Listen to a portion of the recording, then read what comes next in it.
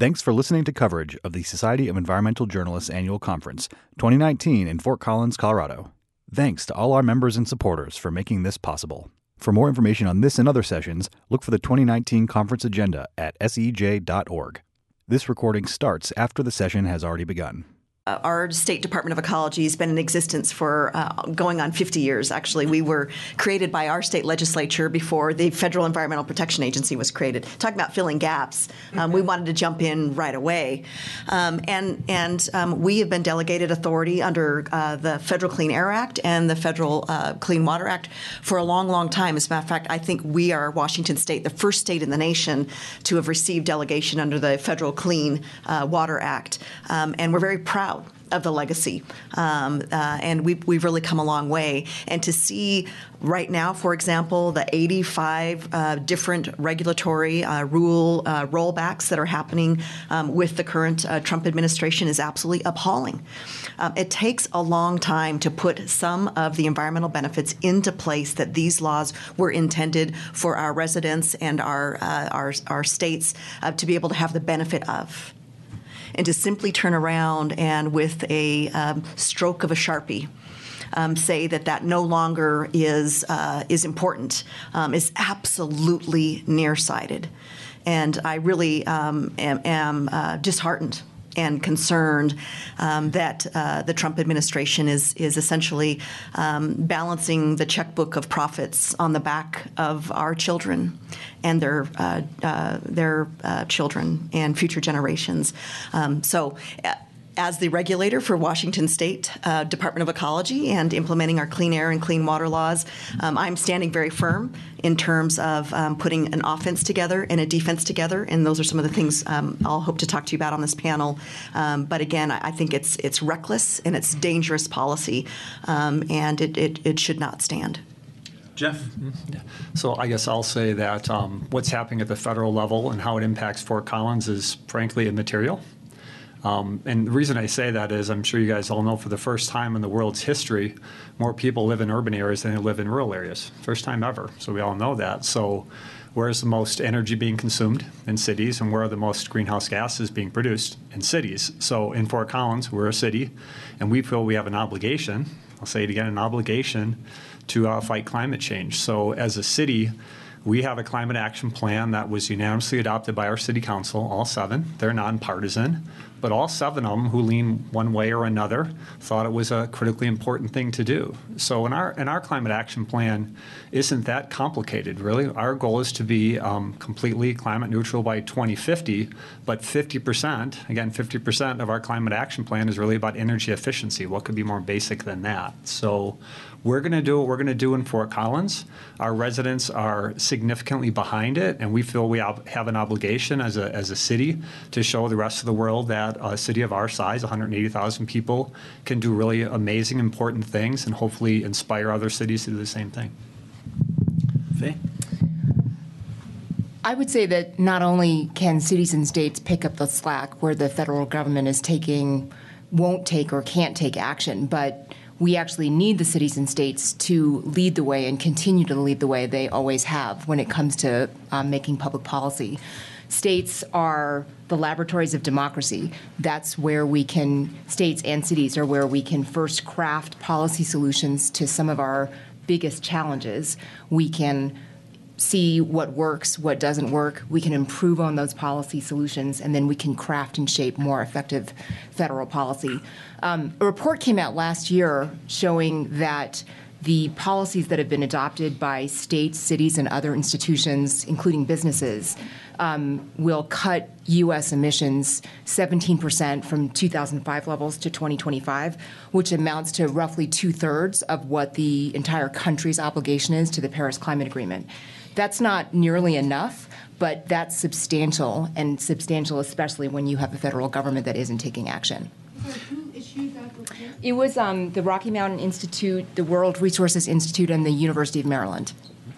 And Faye, while we're on you, what do you think are some of the most newsworthy policies either implemented or being implemented or about to be implemented in some of the states where your organization works? Yeah, I think what is really Sweeping the country right now are the renewable portfolio standards.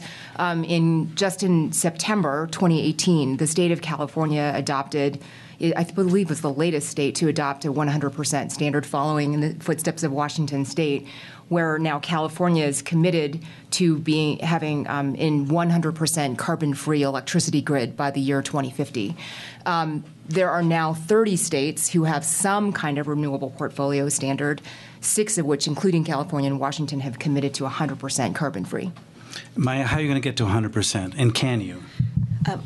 We absolutely can, and we should, and we do need to fill that gap because of the lack of leadership on the federal side. So our legislature this last 2019 passed our 100% clean energy law. It is slated to have us be carbon neutral in Washington State by 2030 and carbon free on our grid by 2045. Now, keep in mind that we have an incredible hydroelectric contribution in our state. And some would say, why are you even stepping in? What does it matter, Washington State? Your contribution is so low. We have about 6.5 billion metric tons of carbon emissions that are produced in the United States of America per year. Washington State contributes around approximately 100 million metric tons. Why even bother? We absolutely need to lead. And Faye has it right, and Jeff has it right. We have a lot of leeway in our state to be able to adopt laws that we put into place. But why we do also need the federal government to lead is there are certain types of standards and rules that we are otherwise argued that we're preempted from putting in place. For example, the California Clean Air Law that 15 states or so have bought into in terms of trying to reduce, provide higher efficiency for our cars in terms of fuel and putting better cars in the market so we have either higher miles per gallon, which means they're using less fuel, or having less carbon emissions on the back end. And so if we are hamstrung in terms of how we implement the Federal Clean Air Act, that is a problem. How do we fill the gap? In my state, we are looking at a very big push to electric vehicles. We're installing electric vehicle charging stations across the state, even in very rural areas of our state. We have to fill that gap. I believe about 45% of the carbon emissions generated in Washington State are from the transportation sector. Our cars, our trucks, getting our kids to school on their school buses, our small, personal sedans and vehicles. We need to figure out a methodology to do that, and our state is going to be embarking on looking at a low-carbon fuel standard as well, of which we had a poison pill by our legislature when it was split, when our House was Democrats and our Senate was Republicans. Our Republican friends put a poison pill in our transportation package several years ago, about a $12 billion state transportation package that we had, saying, Governor Inslee and Maya Belen is the director, if you put a low-carbon fuel standard in place, we will cut the multimodal portion of the entire state transportation package, essentially in a vindictive way, because of concerns about potentially bumping up a very small amount of the cost of fuel in our state in order to reduce that overall carbon footprint for the cars using gasoline. Go ahead. Maya, yeah. While we're on that topic, you recently hosted the National Environmental Council of States, yes, and which is essentially your colleagues from other states, mm-hmm. right? Yes. And that was in Seattle, or yes, it was. Okay, so what happened there, and what was the sentiment, and what is your message to red state colleagues of yours? Yeah. First of all, especially as it comes to retribution. Right. So the Environmental Council of States, for those of you that don't know, is a nonpartisan, non-governmental, and our version of an association for all equivalent Department of Ecology, DEQ directors, commissioners, secretaries across the United States of America. And we get together twice a year to try to engage on these complex issues that we're challenges that we have: stormwater, water quality issues, air quality. And so I put a bid in to be able to host that conference in Seattle several years ago. It landed in Seattle 2 weeks ago, the week of the 23rd or the 24th of Seattle. 45 states came to Seattle to attend, 45 directors and staff. And during that time, as we were sitting there, even after having had EPA partners at the table, a very disturbing letter was sent to the state of California with regards to the homelessness population, and essentially accusatory that California was failing to meet its obligations under the Clean Water and the Clean Air Acts. What an absolute farce. Number one, we have EPA, who's very late in approving many of the state implementation plans for the air quality regulations that they are implementing as a federally delegated program in California. And it's really a punitive action. California has some of the best environmental protections in the country, along with Washington State, and I'm sure Colorado, and really is again just trying to kind of use as a political pawn the environmental issues to be able to go after states in general. But at that meeting, when that letter came out, the states rose together, and we prepared a statement. You can see it online on the ECOS website that essentially said these surprises coming from the federal government in my state, repealing rules that only apply to our state based on our population, our Native American population that has treaty rights, that expect to be able to eat clean fish from the waters in our lakes and our rivers and our streams. Absolute nonsense to come into our state and tell us how we should regulate our waters to make sure Washingtonians don't have a higher risk of cancer exposure from eating fish. And so they wrote a statement that said, states' rights matters. And let's not provide lip service for cooperative federalism only when it matters to you or gets the benefit EPA that you and your cronies are looking for. So a very strong statement. What I would tell my friends in red states, and I tell them over and over and over again, is we all care about the environment, and let us help regulate in our states the way we deem fit for our residents. And one state that would bristle at the fact that I would maybe have a hand in what they're doing in their state. I'm saying I'm not going there. I want to protect my state, do it the best way my residents think is possible, and not be told I can't protect Washington residents based on the unique features in our state. Jeff? Yeah, and I'll make an argument, too, that not everything when it comes to climate change needs to be regulatory or punitive. Sure. And I mean that. So, and let me give you an example. It can be done through partnerships and creative problem solving. And I'll tell you a bit of a story, but I think you'll appreciate it. So, a couple of blocks away is the largest cafeteria in Fort Collins, right, where they're generating tremendous amount of food waste. And it's hard for them to get rid of it. So what Colorado State does is they truck it to the landfill. And it goes in the landfill and it creates methane gas. And that doesn't do anybody any good, right? It's expensive and it creates challenges for us. The City of Fort Collins, obviously, we operate wastewater treatment plants, and as part of that, we're creating methane gas. And there's times for us to have challenges dealing with that off-gassing, and sometimes we have to flare it. And if you're a community that is all about climate change and you're flaring methane gas, boy, that doesn't set a good message to anybody, does it? And at the same time, we have really good Fortune 500 companies in Fort Collins that are trying to use innovative products and engines to deal with methane gas, right? But yet they have a challenge finding beta sites to test their products. So what do? We partnered all together, and it's really simple. CSU took their food waste, trucked it to our wastewater treatment plant, instilled it right into our treatment plant, creating methane gas. But in this way, it was a good thing because it's creating fuel, right? We took that fuel, we actually put it into an engine. Where do we get that engine from? Woodward Corporation, a Fort Collins company that's developing experimental engines, and they're trying to figure out good ways to use methane gas. We're generating the fuel for them, thanks to CSU, to test their engine. And what is that engine doing? It's creating electricity for the sewage treatment plant. So who wins in that situation? Students at CSU, Larimer County residents who don't have to have product in their landfill, City of Fort Collins because we're no longer off-gassing, and our utility customers because now we're using clean energy to fuel the plant instead of spending money. Think about all the partnership and all the way we're creating economy for climate instead of creating methane gas. So again, there's ways to do partnership and there's ways to work together so everybody can raise up instead of only being punitive and regulatory. So I just want to make sure that story got in. And Jeff, the City of Fort Collins plans to be carbon neutral by 2050 and 100% renewable powered by 2030. For the reporters in the room who come from cities, counties, and states where they might have similar goals, how do you measure that? Can the measurements be relied upon? Are there some cities that are kind of cutting corners? What should these reporters know about those kinds of goals? Yes, we've provided different ways to do climate action planning for cities all across the United States because we're asked to provide our comments. There's really two ways to do it. Some is simply just listing and identifying certain ways to make climate change and not necessarily measuring it. But here's what we're going to do regarding waste and energy efficiency and so on. That's climate action planning, and we think that's very valuable. Another way to do it, which is how we do it in Fort Collins, is we set specific standards, and you rattle them off to be climate neutral by 2050, but then you have to measure it. You're right. It's emerging.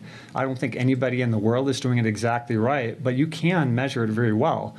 We have a power provider that can tell us exactly what they're using for greenhouse gases to generate power. Everybody can talk to their city departments for traffic and their state department of transportation, talk about vehicles miles traveled and so forth. And you can also talk to your whoever's doing your waste to figure out how much is going into the landfill. All those ways are easy, readily available ways to measure greenhouse gases. And when you institute programs, you can actually measure exactly how much you're reducing it. And that's simple math. It really is. Having said that, though, there was a lot of different ways for us to get much better across the world in that space. But I do think that people have to make a choice if you're a city. Either be aspirational, list it, and get after it, or be very specific about your measurements. If you just say, we're going to be climate neutral by X date, but you can't explain how you're doing it, then I think you're wasting people's time. And Faye, there's much I want to ask you, but I want to give you a chance to kind of respond to what's being said right here first. The one thing that stands out to me that I wanted to comment on is going back to the importance of cities and not just looking to the federal government for leadership. One way to get a foothold into red states is working with local officials in cities. So, for example, there's 90 different cities, last I knew, who've adopted these renewable portfolio standards and have a goal of getting to 100% carbon-free electricity sources. Those include cities like Atlanta, like Georgetown in Texas, that are inside these red states.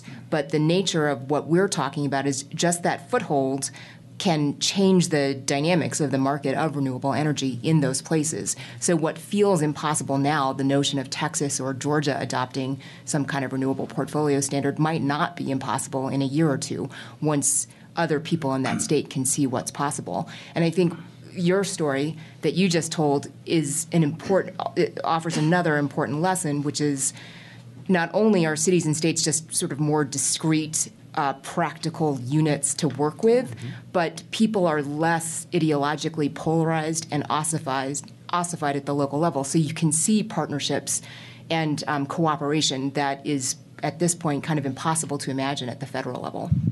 And isn't also one of the real values of states, cities, and counties to innovate in this regard is to create the economy for it, to create and to incentivize businesses for doing it, and creating infrastructure? Is that an important factor as well? That's right. I think I was telling the story of the California Renewable Portfolio Standard. That really started back in 2002, coming out of the energy crisis in California. That was when my organization, Environment California, first worked with the California State Legislature to adopt the first RPS in California. And that was just what feels now like a very modest goal of 20% carbon-free energy source electricity by the year, I think, 2020. And that was a much heavier lift to convince the legislature to go for that than it was to convince the legislature to go for 100%.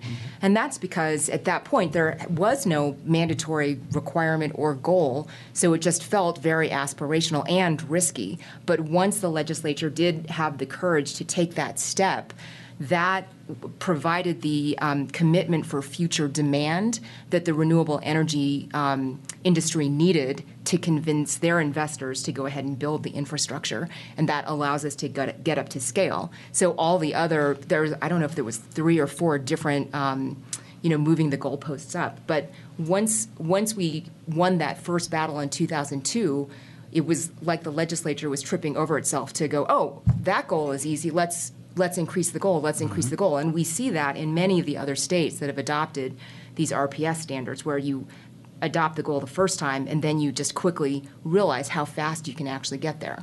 And is do we see similar language popping up in various states and cities as well? And is your organization actually writing draft legislative language? That's right, yeah. So as I mentioned before, the first state that we did this in was in California, and since that time, 30 states have come on board with similar RPS standards.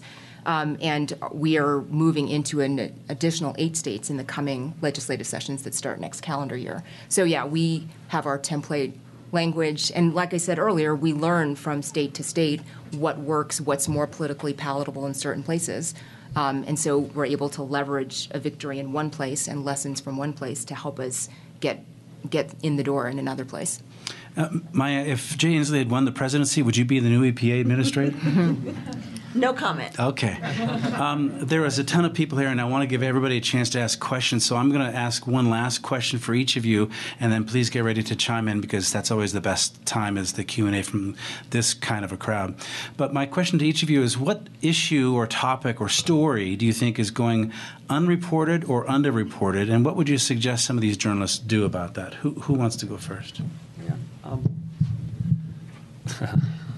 My fellow panelists may smack me on this one. I think we spend too much time talking about climate change related to climate instead of talking about the actual positive outcomes of climate change that any person can actually wrap their arms around. And to me, that's energy efficiencies and job creation, and more than anything else, just plain cost savings. And I'll give you one specific example. We own our own utility company in the city of Fort Collins, and we did some rate changes that some people critically would say, well, you're trying to change people's behaviors, and our answer is yep, but here's why. and I'll give a specific example. So we went to, I don't know if you guys are familiar with this, time of use rates, which simply means at certain times of the day, your electricity use, if you use it then, the rate will go up. Right, and if we use less during that time, your rates will drop a little bit, and people are like, "Why would you do that?" And the simple reason is we're trying to lower the coincident peak, and coincident peak simply means if you're an electric provider, you have to be able to provide enough energy for the maximum consumable, right, of energy at any point in time. You can't just say, you turn yours off, and we'll just figure it out. And we want to do rolling blackouts like they do in other areas. But we do incentivize people and say, if you lower your energy consumption between 6 p.m. and 9 p.m., and you change it by not running your dishwasher, not doing your laundry, and so forth, and you do that in the morning instead, it's going to do a couple things. It's going to lower the coincident peak, because that's when people use the energy the most. Electricity is between 6 p.m. and 9 p.m. And if you shift it to a different time of day, guess what? Your rates will go down. And people would say, wait a minute, you're telling me when I can and can't do my laundry? I'm like, yeah, we kind of are. But there's an incentive to you, because if you do it earlier in the day, you're going to save money, because the rates actually triple between 6 p.m. and 9 p.m., but they more than triple reduce if you do it at a different time of day. So people said, I'm not sure I like it, but we'll see.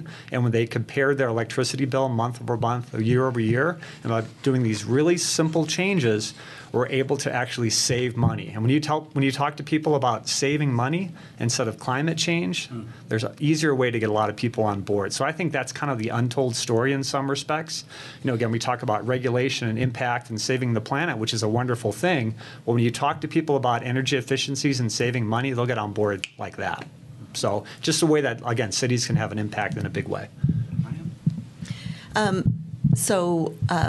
I noticed that I got flooded with SEJ emails when I got on the guidebook and clicked in to be able to engage in this forum. And I noticed that you had some nice kind of cocktail hours and engagements in the evening and sponsorship of things like, beer and wine. To me, in our state, it comes down to hops. 77% of all hops produced in the United States is in the Yakima Valley. If you have had a beer lately, you have likely had hops from Washington State. If you've had a glass of wine lately, it may be very close to the fact that you've had some Washington wine. If the headline is, kiss your favorite IPA goodbye, I think folks might have a little bit more of a concern there. For us, climate change, we're exponentially affected by climate change in Washington State. We are very reliant on our snowpack for spring freshet that then fills our reservoirs, our rivers, our lakes, and our streams. We have a huge reliance on that water for our agricultural industry. Our agricultural industry in Washington State is about a $49 billion food and agricultural food processing economy, and we just have an incredible reputation for the apples, for example, that we produce in Washington State. The majority of the apples in the United States. So if the headlines are your Hefeweizen is on the line, either it's going to cost a lot more because we won't be able to produce those hops that we've been doing so in the recent years, or the fact that we will have much more expensive types of beer and wine. That again hits the pocketbook. So I agree. If I have a choice to put a light bulb in when you have to get to that ladder and find that really weird place in your house and get a light bulb in that's going to have an incredible efficiency, it might cost a little more on the front end, but I won't have to change it for 20 years. I'm going to go for that. And my neighbors are going to go for that. And even my great aunt Bernice is going to go for that, even though she likes the old-fashioned glow of a non-LED light. Those things matter. What we eat, what we drink, the food we're trying to put on the table for our families and to provide, and savings either at the gas pump or on our electricity bill. Yeah, I would sort of echo what they said and say energy efficiency is the cheapest way that we can fight climate change. About 2/3 of our energy consumption in the United States is just wasted. About 80% of the fuel that we use for transportation is wasted. It just goes to heat. It's not actually moving our vehicle from one place to another. So there's a tremendous amount of opportunity in switching to more efficient energy sources and reducing our energy use overall. You guys just released a study on electric buses, was it? That's Can right. you summarize that for us? Sure. This is a new report. Yes, and we have them downstairs at our table, so if anyone wants it. But yeah, we just did a report on the use of electric buses around the country. We take a couple of different approaches to it. First of all, they burn cleaner, so for kids who are taking school buses to school, it's safer for them if they're on electric buses. But obviously, it also saves schools money. It costs less over the lifetime of a bus to have an electric bus versus a traditional bus. But the use of electric school buses is on the rise. We've seen various cities and states be quite creative in how they can fund things like that. For example, Racine, Wisconsin used their VW settlement money to pay for 6 electric buses, which I think are being delivered as we speak. But anyway, so there's so many different ways that institutions at all different levels can make a difference and start to reduce their use of fossil fuels immediately. Okay, so I'm dead serious about going to questions. Any salient points you guys want to make first? Okay, yes, or state your name and also who you're with, please. We haven't considered that at all. I guess the question was about natural gas and have we considered a ban? And no, we haven't. But what we are doing more and more is getting serious about changing all of our building codes to have more LEED certification and energy efficiency. Again, it's the other side of the spectrum. If you can regulate the actual types of fuels, or better off, you can lower the consumption of fuel on the front end, right? We'd rather see electricity from renewables, but we're not considering regulating it. But in terms of making sure our buildings are much more energy efficient, we do that. I'll tell you what else we do is we couple incentives with energy efficiencies. So not to get too wonky, but there are things called metro districts where individual developments can add an extra layer of property tax to fund things like schools and roadways and so forth. We only offer that to certain developers and builders that only offer homes that have the highest energy efficiency rating. So that's how we incentivize it instead of, again, being punitive. Yes. The question is about concerns of states and counties piecemealing issues of addressing climate change, and wouldn't it be vastly better to have a federal policy? Well, it would be vastly better if we could get a federal policy. I do think that a piecemeal approaches do work. They both work because at least we're cutting emissions in places like California, the 5th largest economy in the world, even if we're not doing it for the entire country. But they also work in that they get us closer and closer to a tipping point where, as I mentioned in California, the the victory that we that got us the furthest was the very first victory, where we were able to plant our flag in the ground and say, we want 20% of our electricity to come from renewable energy sources. The more you have states and cities and universities like CSU doing that all over the country, eventually we just keep getting closer to a tipping point where I do think that will change the debate, even at the federal level. And I like to think even with the current administration, at some point, that you can't deny what's happening, and you can't deny the economics and the common sense of the steps that states like California and Fort Collins have already taken. Hi there, Evan Bush, Seattle Times. This question's for you. Imagine that. So your department's latest tally of greenhouse gas emissions actually shows Washington's numbers rising, and the legislature sets ambitious goals. Are they realistic, and what more is needed to get there? So, and the other part of your analysis is that we have a huge population growth, and we're expecting another 1 million people in the next several years. And so the Seattle area is booming. It's one of the fastest growing. Seattle's one of the fastest growing cities in the United States. So it is definitely a struggle.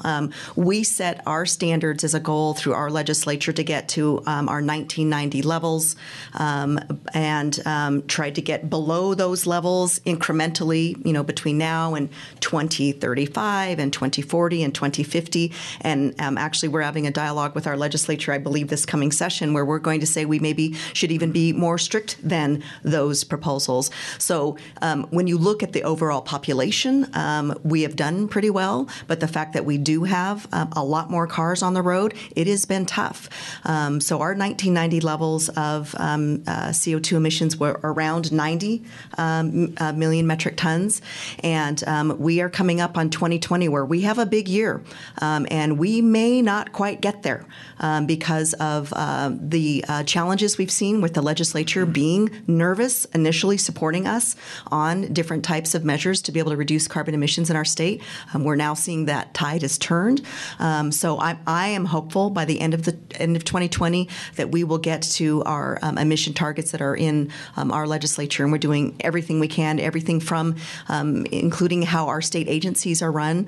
We have one of the largest fleets of 100% electric plug-in vehicles for even our state employees in our state fleet. So it is tough. I'm hoping to get very, very close by 2020, but I don't think I want to take my foot off the proverbial EV pedal because I think we need to make progress no matter what. And Evan, just in case you missed it off the top, but Maya called the Trump administration climate policies dangerous and reckless and absolutely appalling. Yes, in the back. And then you. Kind of pick up on the federal versus state. I mean, can you address the existing regional program that's been operational for 10 years now, the Regional Greenhouse Gas Initiative, which is, 10, depending on how you count, states in the Northeast, about to be followed by the Transportation Climate Initiative. Why aren't the Western states or any other group of states trying to follow that model? Some more states are beginning to come in. It's proven it's lowering emissions by a lot, and now it's beginning to add on. So can you address the notion of, forget my state, what about regional? And your name and affiliation, please. Jan Spiegel, Connecticut Herald. I'm hoping you can answer that. Yeah, I can answer. Are you talking about the RGGI program in the Northeast? As a matter of fact, I just heard Pennsylvania has decided to sign on this. Jersey's coming back. Right. Virginia's trying to come back in. Pennsylvania's just want to come in, and you've got TCI in progress, which is a transportation version. Yeah, let's let her answer. What is So these are regional engagements wherein states agree to collectively meet certain types of targets and put provisions into place to help reduce carbon pollution in their territories. In Washington State, we belong to the Pacific Coast Collaborative, including British Columbia, Washington, Oregon, California, and we are working together to collaborate to come up with these types of agreements in terms of reducing carbon emissions. So we have something, it's not exactly the Regi State model, but it is a regional engagement that Governor Inslee has been very closely engaged in. We also support each other in trying to come up with those pieces that we need within our states based on how we need to change our laws, going to our legislature and having that dialogue about what works best in our large cities and or in our rural territories. So we're not averse to that. I'm acquainted with many of the Regi states, and they have a really good model. Jeff? Yeah, in Colorado, we have what's called CC4CA. It's the Colorado Communities for Climate Action Planning, and it's just, I think we're up to 40 cities and towns in the state of Colorado, all working together to lobby at a state level for climate change. So we do things at the state level that originate really at the city. Yes, question. Yeah, my name is Louise Leaf. I'm with the Science and Media Project.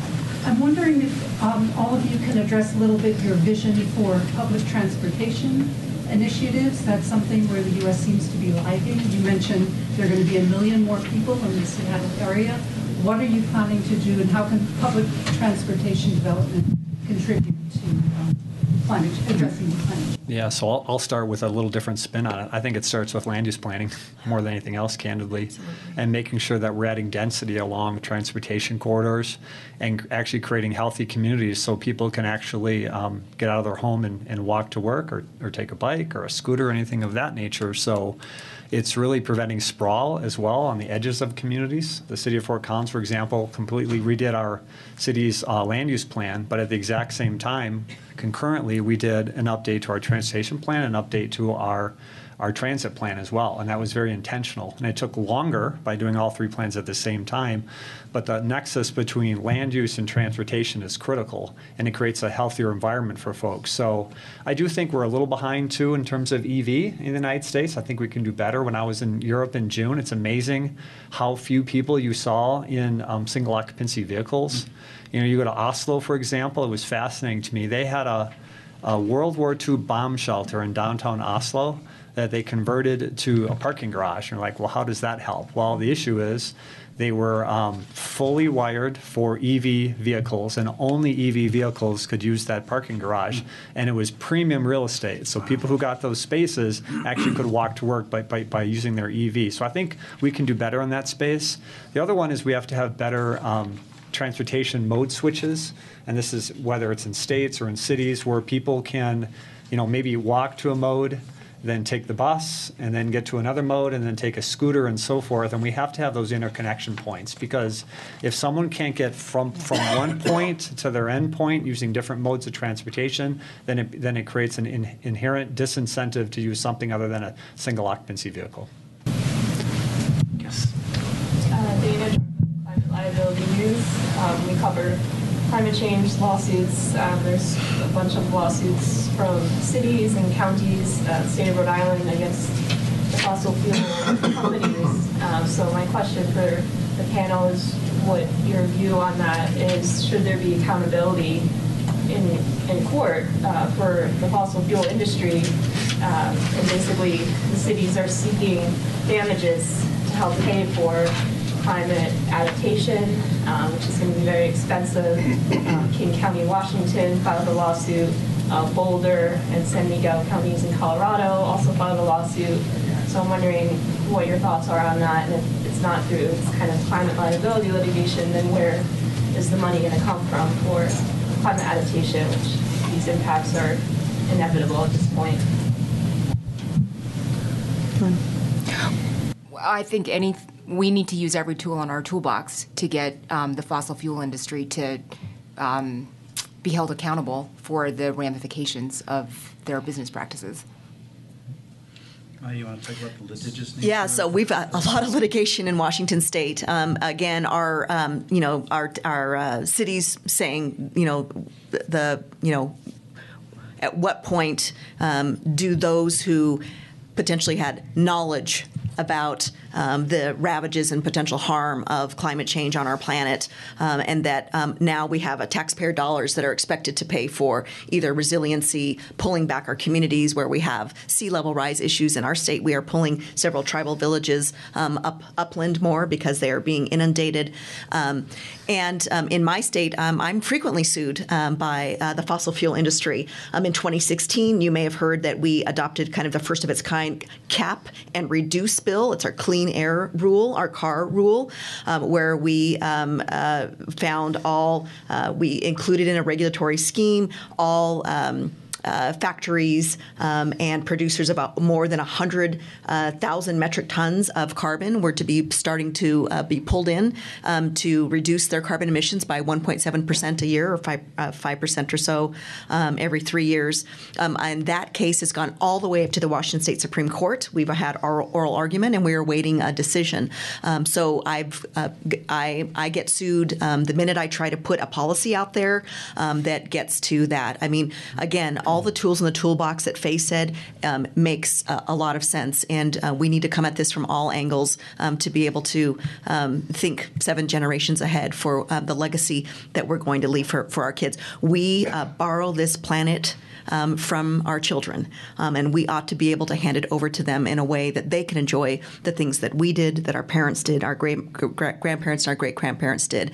And whether that's out enjoying fly fishing in the Madison River in Montana with a beautiful flow, breathing clean air, being able to see Mount Rainier in Washington on a beautiful sunny day, that we owe that to the next generation. Yeah, and I'd argue that litigation is one angle, but consumer demand is the better way to approach that when it comes to renewables.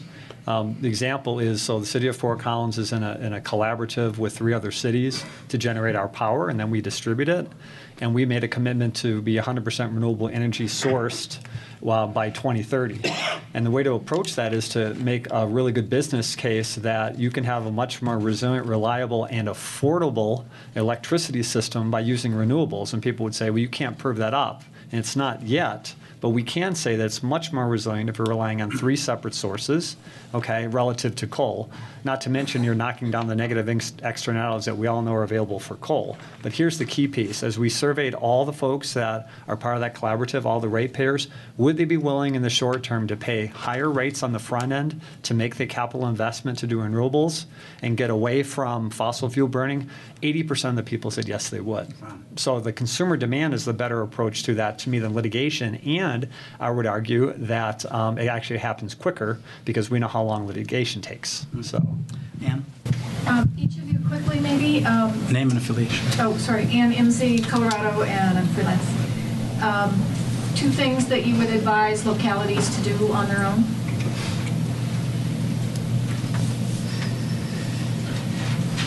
Two things, just if I had 2 things to do. You can make it 1 or 3. I have 100 things, but Okay. I think, again, providing those incentives for using multimodal right now is huge in our state. So we have, again, 45% of our carbon emissions come from our transportation situation. And Jeff made a good point. Land use is a huge issue. Ask that question every time we make a land use decision at a local level. Are we ensuring that we are not increasing carbon emissions by virtue of how it takes families, people, kids to get where they need to go? One wonderful program that I'm collaborating with the city of Seattle and King County on is our healthy urban homes. And we are finding that there are many blighted areas of Seattle that are what are called brownfield sites. So they're either abandoned property or not derelict property that's been taken care of. We're trying to find ways to be able to have affordable housing after we clean up that site, that contaminated site, and making sure that it's associated with a bus stop. The ability to be able to get, they call it the last mile. How do we get the last mile from your bus stop to your home, from your bus stop to your office? So asking those land use questions and making smart land use decisions and providing opportunities and incentives to get our families and our teenagers and our college students on buses and on rail and multimodal engagement. Yeah, and I would say that especially for small communities, that people are anxious to do what they can for climate change at an individual and family basis, and there are extremely simple either low-cost or no-cost ways to get people to be personally engaged. We have something in Fort Collins called the SHIFT campaign, and it's so simple. And it's just shift their behaviors in certain ways for climate change. One is shift your ride, right? Instead of shifting it from a single occupancy vehicle to a bicycle or a scooter or on foot, right? We have shift your cup, and that simply means if you're getting a cup of coffee from Starbucks, don't get another paper cup with a plastic lid. Bring your mug with you and fill it up. The other one is like shift your cool. Instead of using air conditioning, use a fan. Simple little things like that. The average person really can gravitate towards. They can feel connected to it, and over time can have a really impact on climate change. And it's real simple. Any city can do that. I would say, first of all,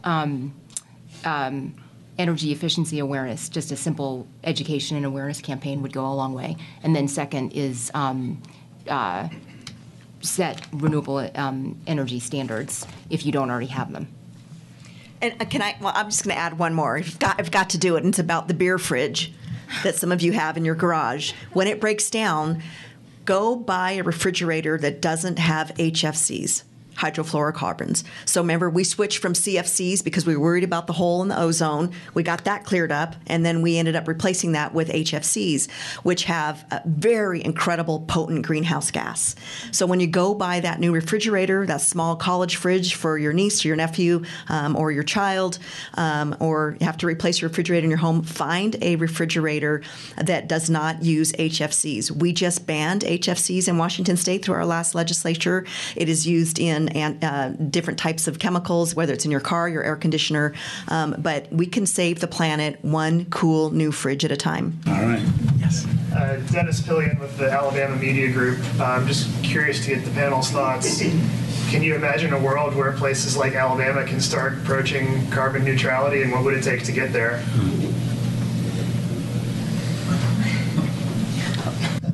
Simple answer is yes, of course. I'm not going to say no, right? That would be, Yay! No, they can never do it. No, I think it's realizing that there's so many different things connected to climate change that aren't about weather, right? I'll give one more example if you guys don't mind. So in the city of Fort Collins, we have a big challenge with affordable housing, right? Like Seattle and other places like Boulder, Denver. And there's a whole bunch of ways to address many different challenges in a community, and climate change goes along with it. So here's a real simple example. So our rental rates are extremely low here. So landlords can do whatever, they can set whatever rates they want for rentals to get in. Unfortunately, if you're a young family and you can only afford to rent right now and the rents keep going up, you end up going into a really poor housing unit, right? There's also no incentive for the landlord to make improvements to those buildings because they can charge whatever they want. So what ends up happening is they're poorly maintained, right? And a lot of that happens with poor heating and ventilation systems, no weatherization, roofing, so forth. So not only are young families staying in substandard housing, right? But they're also in an area that's not a healthy environment. That has an impact on, let's say mom and dad who may get colds and flus and aren't able to get to work, but it has even greater impact on the children because they also are getting colds and sicks and whatever, and they're having to then change units, and that's housing instability. And there's a direct connection between housing instability and attainment at educational level at kindergarten and third grade and high school level. So all those things put together. So our solution was really simple. How in the world can we provide an incentive to both homeowners and landlords to address those issues? So we went out and actually partnered with the Bloomberg Foundation on a pilot program where we offered low-interest loans for landlords to do improvements on energy efficiencies for the homes. We actually used the city's billing system, on-bill financing, to add the financing cost of that loan to make the energy efficiencies on the utility bill. We split that bill up. The tenants only pay the operational costs. The landlord is actually paying the capital costs, buying down the loan. They make the improvements. Who all benefits? The landlord, they have a better product that they can sell. The people in the home itself, because they're living in a better unit. And, oh my gosh, energy efficiency. Mm-hmm. That's climate change. Mm-hmm. But we're also addressing a more stable community, better rental units, and affordable housing at the same time. And the reason I use that for Alabama is if I said to that community about that story in that program, and I never mentioned climate change, and I said, would you guys like to do it? They'd say, you bet, we'll sign up today. And I said, oh, by the way, it's climate change. That's how it works. So that's just a real concrete story of how in areas where it may not be more broadly politically supported, you can get people on board. So sorry for the long story. I think it's beneficial, though. Questions, please. Yes. And then you next. Go ahead. Okay. Yeah. Name and affiliation. Oh, yeah, I'm Leslie Emo. I'm a freelancer. I was kind of curious, specifically with kind of this Fort Collins example, like you were talking about the methane going to a company that's working on a methane-powered engine. Yep. I'm curious for kind of all three of you where not just cost saving, but future making money factors into this conversation. Because I'm sure one day it'd be nice to be that city that is where, successful engine company is headquartered, right? Mm-hmm. So I'm curious, like, kind of where that factors into all three of the conversations that you have with your areas about the potential of not just fostering this innovation, but then eventually making money off of that, housing that innovation. Well, certainly the argument that the renewable energy industry and the clean energy industry can generate jobs is a very attractive argument. Governor Polis talked about it in his speech. My organization tries to stay away from those arguments because we think we should do these things even if they don't create green jobs. So that's kind of number one. And then number two, it's also the case that we think, our world has, through innovation and entrepreneurialism, we live in an amazing world today, and we think we're getting to the place where we need to shift the debate around just what generates jobs, that we should be entering a phase where we're actually thinking about the possibility that maybe people don't all need to work full-time all the time, because that is participating in that conversation and using the argument that we should do something because it creates more jobs. It's hard to see where that ends. And actually, we should perhaps be celebrating the fact that we as a society have gotten to the place where we're able to generate a lot of what society needs to survive without everyone laboring all the time. So that's probably not what you were looking for, but that is an explanation for why my organization doesn't go whole hog with the argument about green jobs. Should we just jump right over to you, Heidi? I'm Heidi from the Nevada Fall Grid. I have a question kind of following up on that, which is whether you've studies the pitfalls of, oftentimes these programs are publicly funded programs for retrofitting or, studying or whatever, and then the pitfall of that public money going into private hands, when contractors get hired. I know that we see that especially in development, but is that something that you're studying, that is a problem, that is coming? That sounds like a great study to do. I don't know that we've actually done any research on that. Okay. Is there ever pushback about that for your projects in the public sector? These public projects becoming private? I would say, when in doubt, create a pilot. That's what we do in Fort Collins, to be candid with you. And the reason I say that is because we are worried about things like that, right? But if you make it a small program, right, and you offer incentives by whatever it is, whether it's partnering with Colorado State University or a different company, if you're really clear about what the goals are, if you're really clear about how the money must be used, but more importantly, you measure the specific outcome of how that money happens, and at the end of the day, they didn't reach the outcome, you stop the program. It's really that simple.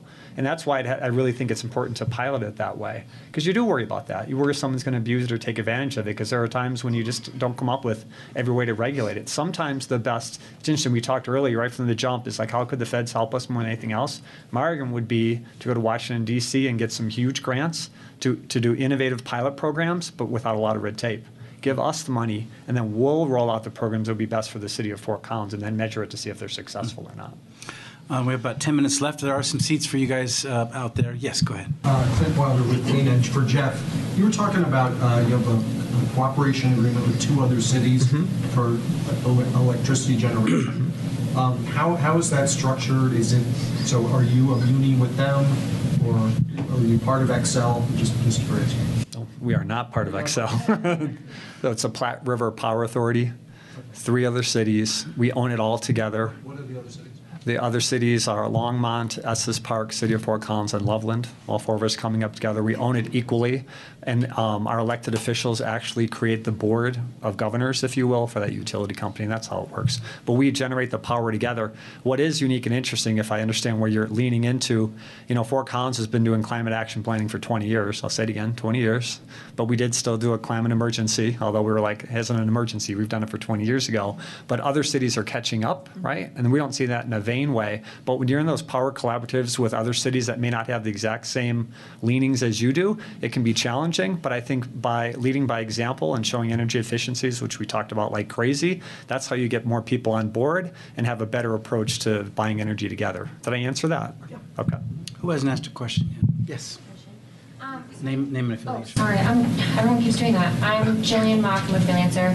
I'm curious, on a city level, if you set these renewable energy goals, what do you see as the primary potential challenges to actually meeting those goals down the line? Yeah, Maya mentioned it. It's City of Fort Collins is a fast-growing community, right? So you're gaining population growth, which of course then you're consuming more greenhouse gas than you were before because you're having more people, and it's creating enough programs and efficiencies to lower it at the same time. So I think that's really the challenge, is to accommodate good, positive growth that it helps the entire community, while at the same time lowering greenhouse gases. And it goes back to this gentleman's question earlier. It's when you have new development, can you do new development in such a way that it's so energy efficient, whether it's the homes that we live in, or how people use water, or how people are traveling, to lower that greenhouse gas. But I think controlled, measured, positive growth and also lowering greenhouse gases at the same time is a bit of a challenge, I would say, more than anything else. But it still comes down to behavior change. Again, we think about how Americans travel relative to Europeans. There's a big difference there. So we had to do a lot more in the EV space. Yes, you were standing up. Go ahead. So on the RPS, I was talking to a source who said that now that solar is so much cheaper and renewables are so much cheaper, that maybe RPS isn't the policy to actually get the goals that you're looking for, meaning reducing carbon. And I don't know if the buzzword he used was carbon optimization or emissions optimization, meaning like focus more laserly on the emissions, because an RPS doesn't necessarily reduce emissions, it just incentivizes renewables, right? So I guess, I don't know if what you thought about that is if there's other policy orientations that are beyond the RPS now that solar and wind is cheaper than it was when these first came on board. Well, there's many different policies that we need to pursue. So, for example, there's having auto emission standards, right, which. But I guess as like a state, like as a state or a city, like as a kind of orientation of like a priority of what to prioritize as a state. Because in Arizona, they're going to use a lot of political capital to increase their RPS. Yeah. And maybe that political capital is better used pursuing something else. Well, I think I still think that you should pass an RPS in Arizona, but once we green the electricity grid, then you do things like you incentivize more electrifying your fleet. So, for example, in California, where we just won the 100% mandate in California, we're now shifting to working to look at tackling the transportation problem. So we're now looking at electrifying the truck fleet, so that setting a goal to have 15% of the truck fleet be electric vehicles, and putting in 1,000 miles of protected bike lanes and other things like that. And then we were talking about the Regional Greenhouse Gas Initiative. Those northeastern states are now looking at using a similar model to tackle the transportation emissions problem. So there are different policy handles that we're pursuing all over the place all the time. But I think it's the case that we need to finish the job on greening the electricity grid. Mm-hmm. Still, we're not done with that yet. Even with the prices as cheap as it is. Correct, yeah. Pricing is one thing, but I'll just say battery storage, we have a lot of work to do in that space still, a lot. Okay, questions? Yes, sir. Hi, Brendan Rivers from WJCT NPR station in Jacksonville, Florida. We have a city-owned utility there, but it's exploring privatization. So I know a lot of my listeners, and I'm curious, what are there advantages for like a city-owned utility when it comes to addressing energy efficiency, renewable energy, and what are they? Yeah, so interesting you say that, because the city of Pueblo is going through that in the other way. Most cities are. Yeah, they're going just the opposite. I would say there's, I'll make an argument that local control is always best in a heartbeat. But earlier I talked about time of use. We also have time of day and playing with utility rates to have behavior change. I think that can be better done at a municipal level than a private area as well. And let's also not forget, good old-fashioned profit margin. If a city utility company owns it, we're neutral, right? We're not trying to make money. It's an enterprise fund where if you're going to privatize it, there's a profit margin that someone would want to tap into. We would take that profit margin, if you will, reinvest that into our infrastructure and actually go with more renewables and actually making our system more reliable. So I would make an argument, but clearly I'm biased, that city-owned utility company is the way to go, because you have a lot more local control.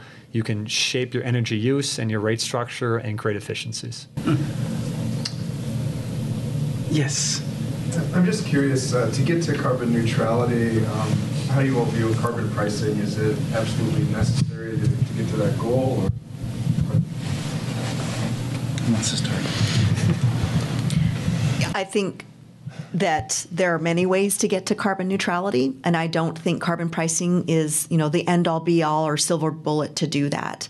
And in Washington State, I think we're putting a lot of measures into place that is not necessarily looking at carbon pricing. So our cap and reduce bill, or rule that we put into place that we're hoping is upheld by the Washington Supreme Court, work on the transportation grid, the land use issues, HFC banning. So we're putting a lot of multiple solutions out there for a collective win that we're looking for an outcome. It is an option. I've seen it be successful. I believe it's being employed in British Columbia, and it seems like they're having some success there. I don't think necessarily it's the only way to go to be able to get there, but it is a tool that if locals and or states are looking to that, would be another way to get to reduction. Okay. Yes, in the back. Bryce Gray with the St. Louis Post-Dispatch. So St. Louis, like a lot of cities, has made a bid to get 100% clean energy by 2035, but we're in Missouri, which is over 70% coal-powered, so awash in the sea of coal.